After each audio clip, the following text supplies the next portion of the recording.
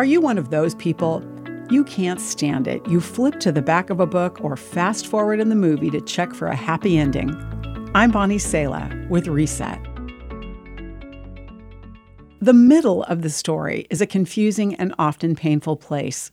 Tidy stories have beginnings, middles, and happy endings. But real life is seldom tidy and doesn't always end happily. The Bible contains a story that opens up right in a very painful middle. It's the story of a woman named Hannah. Hannah was loved by her husband, but suffered from infertility. Her husband had another wife who produced heir after heir for him, and she bullied Hannah terribly.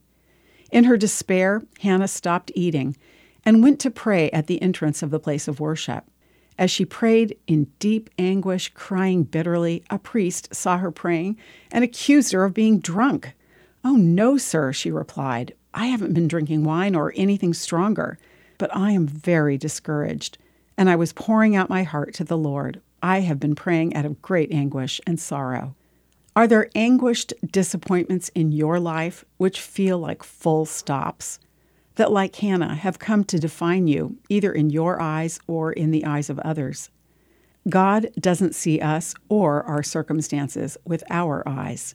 He sees the full picture of His plans crafted out of His redeeming love for us. In the middle, God invites us to come close and pour out our hearts to Him, even the mad, confused feelings. Read Hannah's story in the Bible book of 1 Samuel 1 to see how God finished her story and for encouragement to believe Him for yours. I'm Bonnie Sala with Reset.